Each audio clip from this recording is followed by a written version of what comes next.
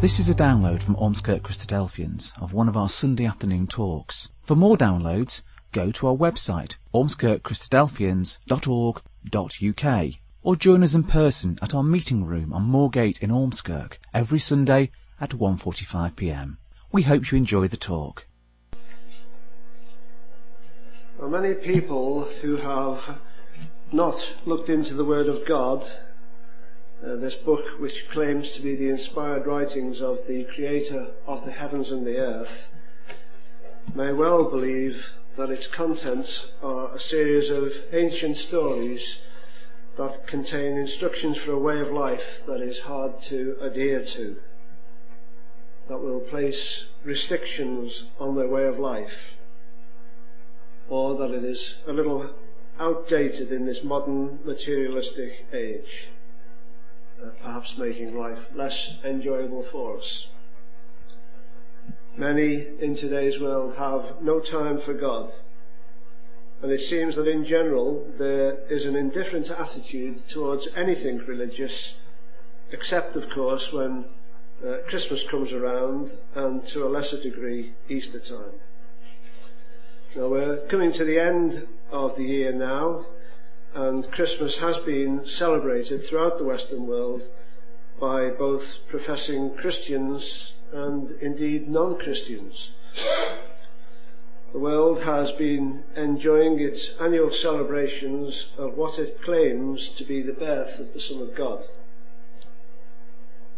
This is strange. It is most peculiar that people who are not particularly religious suddenly become involved in a supposed Christian observance at this time of year.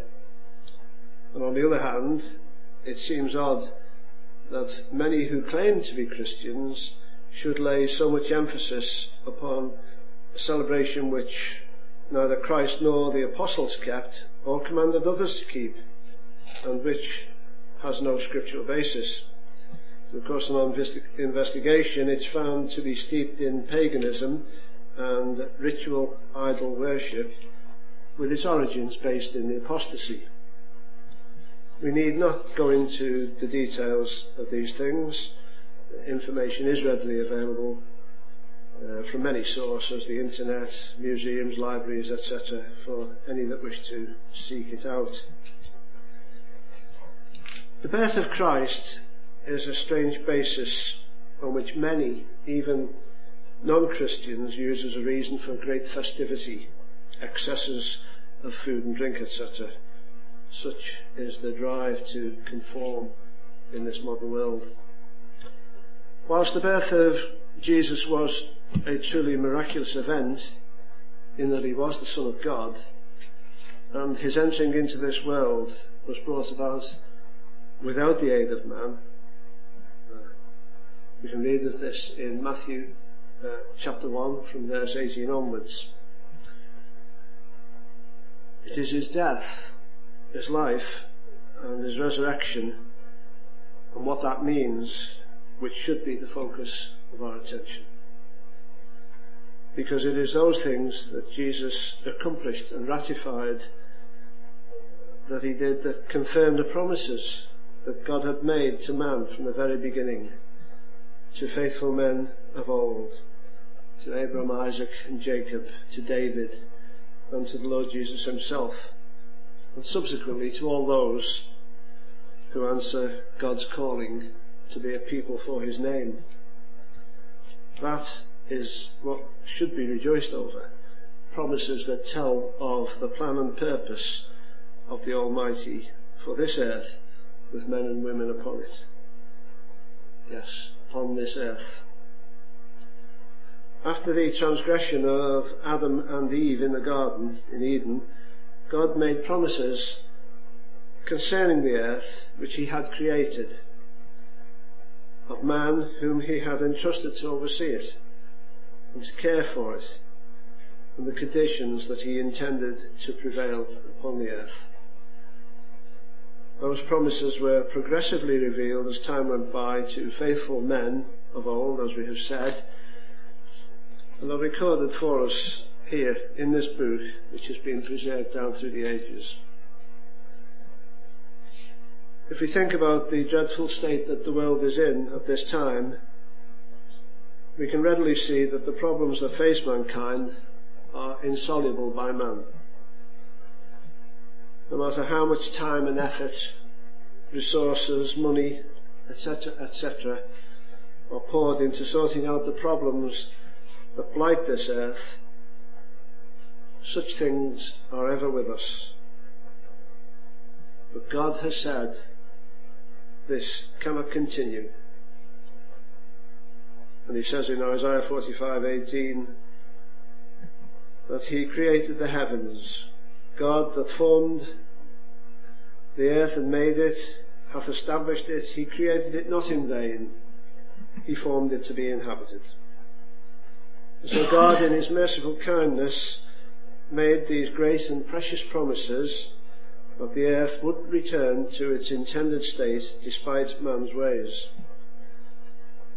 These promises unfolded as time went by, and for example, the promises that were made to Abraham came in the first book of the Bible, in Genesis at chapter 12, when Abraham was in a place called Ur, which was in Chaldea. They were followed up when Abraham moved to Shechem in chapter 12 verse 7, and in Genesis 13 and verses 14 to 17 when he travelled to Bethel, and in Genesis 15 verses 13 to 18 when he was in Hebron, and further on still into Palestine when he was in Mount Moriah, Genesis 22 verses 15 to 18. Those same promises that were made to Abraham and to his descendants can be found right throughout the scriptures. For example, in 2nd book of Samuel, chapter 7, King David, king of Israel, is also told of the plan and purpose of God Almighty. It's a thread that runs throughout the Bible, through the Old Testament and the New Testament. If you belong to mainstream Christianity, or if you just go along with those things that the church preaches, its creed and its doctrines, you probably believe that your existence on this earth is temporary, and that when the time comes for you to depart this life, your immortal soul will leave your body and be received into heaven to a wonderful eternal existence, reunited with your loved ones, a place where there is no sickness, crime, war, anything unpleasant. The church claims its authority to be the Bible.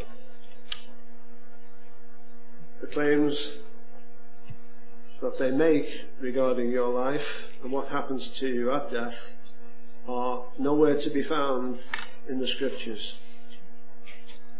Nowhere in scripture will you find any reference or anything implied that you possess an immortal soul, or that you will enter into heaven somewhere in the ethereal.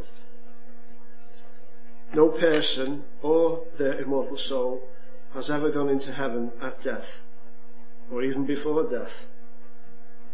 And for your study later, you could look at the references in John 3:13, Ezekiel 18 verse 4, Ezekiel 18 verse 20, and Psalm 6 verse 5, amongst many, many references that are in Scripture.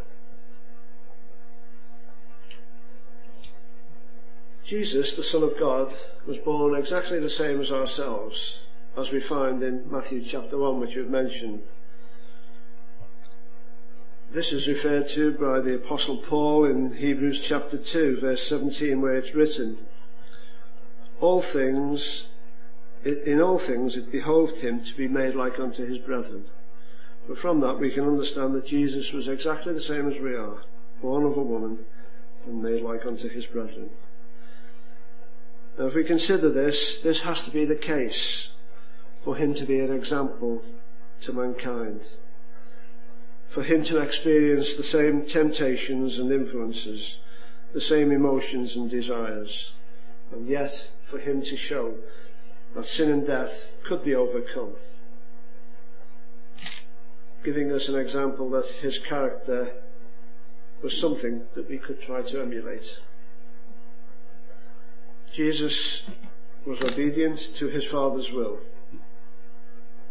and by being obedient to his Father's will, he opened up the way back unto the Father, the way which was blocked by the transgression, the disobedience of God's commandments by our progenitors, Adam and Eve.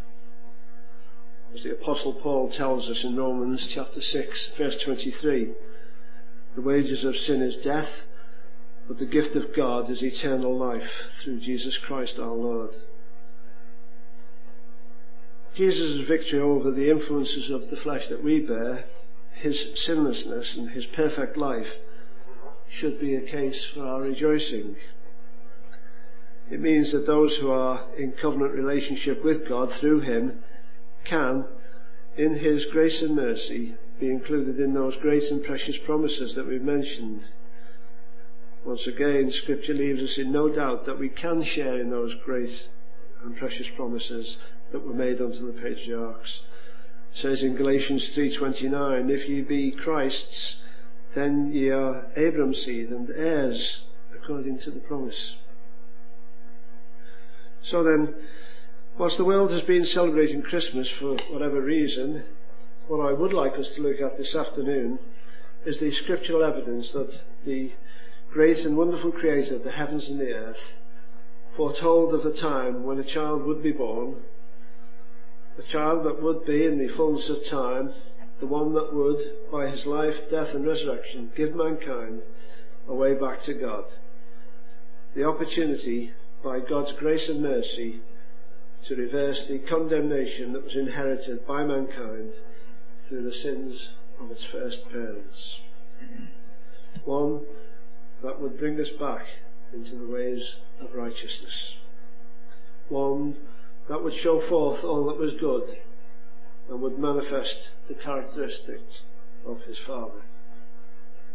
One who would fulfill all that was written of him in the law, the prophets and the Psalms. One who would bring about those great and precious promises. As we have said, God did not create the earth in vain. He created it for it to be inhabited. That is what we should be celebrating, my dear friends and young people. That life lived in perfect obedience unto his Father's will.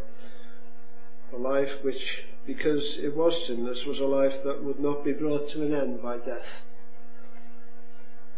Jesus was and is an example to us, and he gained complete victory over death. He gained victory over the sinful flesh that he bore.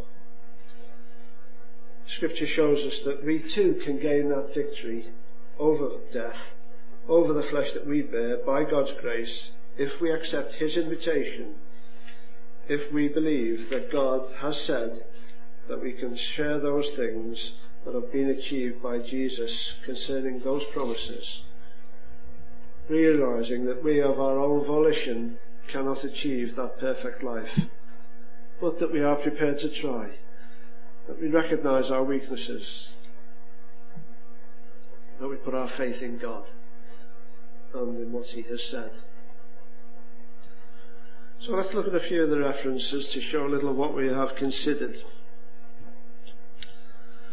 Although the promises concerning God's plan and purposes were revealed to Abraham, as recorded in Genesis, we must first go back to the very creation when the commandment of God was ignored by the first man and the first woman, and the subsequent transgression condemned mankind when man thought that he could do as he pleased, when he thought that he could ignore the Creator's instructions, and he brought about an estrangement between the Creator and the created. They had eaten of that which was forbidden, believing that they knew better than God.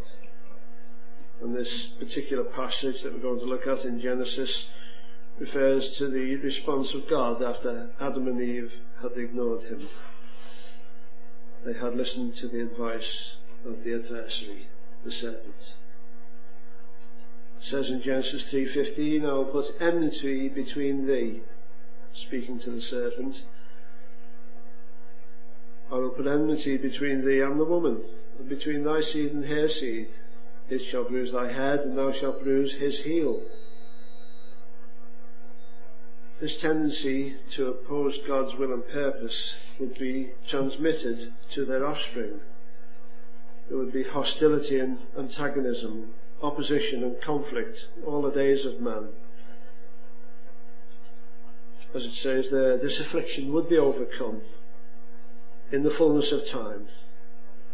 Although the curse would cause man to stumble by affecting his heel, the tendency to transgress would be overcome by the fatal blow to that tendency in the head, in the mind. For God had said in the 14th chapter of the book of Genesis, of Numbers, that the earth would be, in the fullness of time, filled with his glory, as the waters cover the sea. Similarly to Isaiah 45. We've already mentioned the promises several times that were made to the patriarchs, which, because of time, you can look at in your leisure. And there are other places that are constantly referring to these promises. And for these promises to become a reality, the situation that's unfolded in Genesis 3 would have to be reversed. And as we read, God promised that that would happen. It shall bruise thy head, and thou shalt bruise his heel. If we turn to Isaiah chapter 32, we read there of a prophecy concerning that time, speaking particularly of the one who would come, who would be responsible for such changes, and some of the blessings of Christ's kingdom upon the earth. It says there, verse 1 of chapter 32 of Isaiah, "Behold, a king shall reign in righteousness, and princes shall rule in judgment. And a man shall be as a hiding place from the wind, and a covert from the tempest, as rivers of waters in a dry place, as the shadow of a great rock in a weary land. And in the eyes of them that shall see shall not be dim, and the ears of them that hear shall hearken. The heart also of the rash shall understand knowledge, and the tongue of the stammers shall be ready to speak plainly." There are many passages in Scripture, as we've said, that speak of the kingdom, and some of the references you may care to look at in your own time: 2 Samuel chapter 7 verses 12 to 17, Psalm 2, Isaiah 11, which was our opening reading, Isaiah 22, which we could look at, and many references that refer either directly or indirectly to God's kingdom on earth and its King, Jesus anointed. So, where would this King of righteousness come from? Well, Micah chapter 5 and verse 2 tells us that he would emerge from Bethlehem. It says there in Micah chapter 5 and verse 2, "But thou, Bethlehem Ephratah, though thou be little among the thousands of Judah, yet out of thee shall come forth unto me one that is to be a ruler in Israel, whose goings forth have been from old, from everlasting." And Matthew quotes this Old Testament passage in his 2nd chapter, verse 6. It's probably one of the most well-known passages by most people at this time of the year.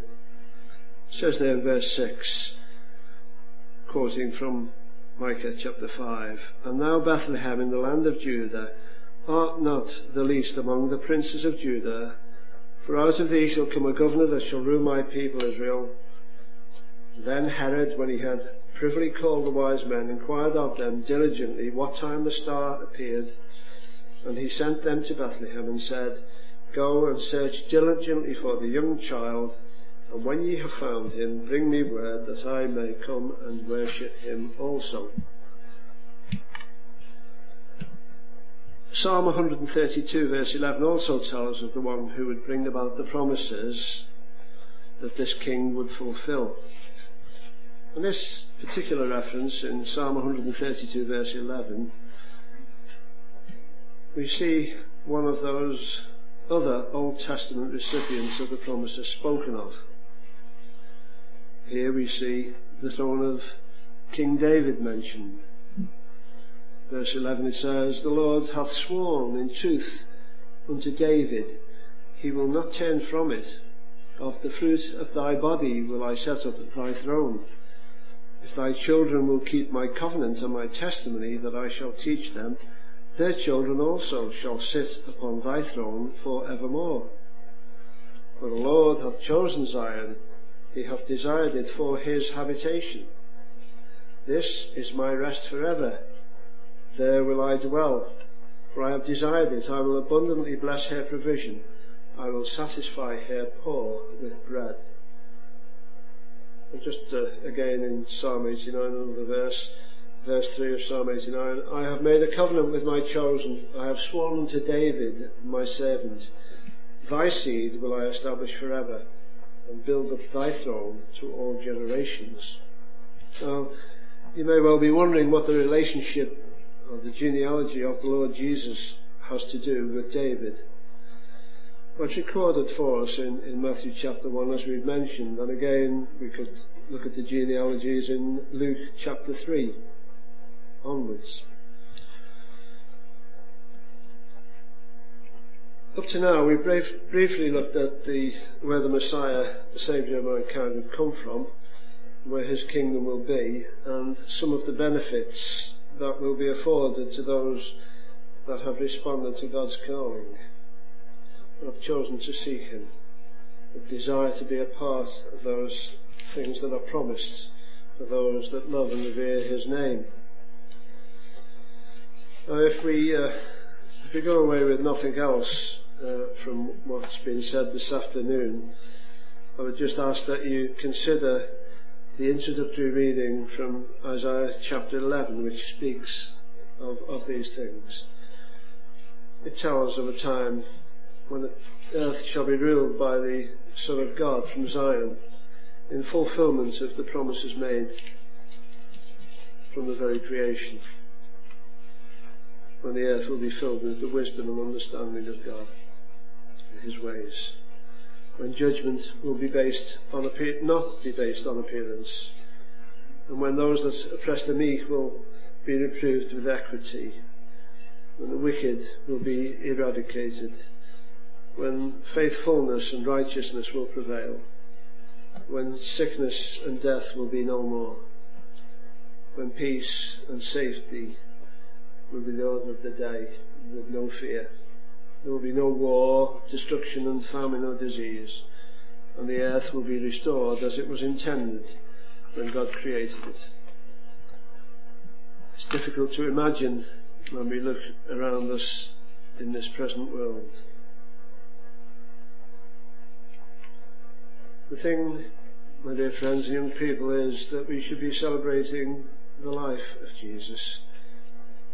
The fact that the Lord God Almighty created the heavens and the earth, and despite the efforts of mankind to destroy his creation, he will make the earth as he intended through his Son, Jesus anointed. God has said that the wages of sin is death, as we have mentioned, and therefore the opposite is true. We know that Jesus was put to death. It is an historical fact. We know that he was raised from the dead because he did nothing to earn its sentence. He was perfect in all his ways. What he went through was not in vain. The times spoken of when Jesus would return to this earth to establish these things is upon us. If you carefully and prayerfully read the Word of God, you too will be able to discern those times, these times in which we live.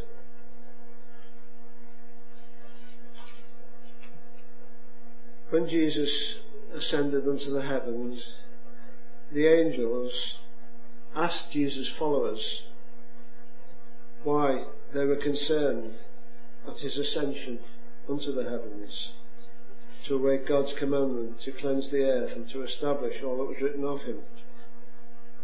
Acts 1 verse 11 says, Ye men of Galilee, why stand ye gazing up to heaven? The same Jesus which is taken up from you into heaven shall so come in like manner as ye have seen him go into heaven. And further down at verse 22 it says, Hear these words, Jesus of Nazareth, a man approved of God among you by miracles and wonders and signs, which God did by him in the midst of you, as ye yourselves also know, him, being delivered by the determinate counsel and foreknowledge of God, ye have taken, and by wicked hands have crucified and slain, whom God hath raised up, having loosed the pains of death, because it was not possible that he should be holden of it. For David speaketh concerning him, I foresaw the Lord always before my face, for he is on my right hand, that I should not be moved. Therefore did my heart rejoice, and my tongue was glad. Moreover also my flesh shall rest in hope, because thou wilt not leave my soul in hell, neither wilt thou suffer thine Holy One to see corruption. Thou hast made known to me the ways of life. Thou shalt make me full of joy with thy countenance. So, let us rejoice in the knowledge that God has provided a way for mankind to be reconciled unto him, and accept that wonderful invitation before there is time no more. We hope you enjoyed that talk. For more downloads, information about what we believe, and details of our meeting times, go to our website, ormskirkchristadelphians.org.uk.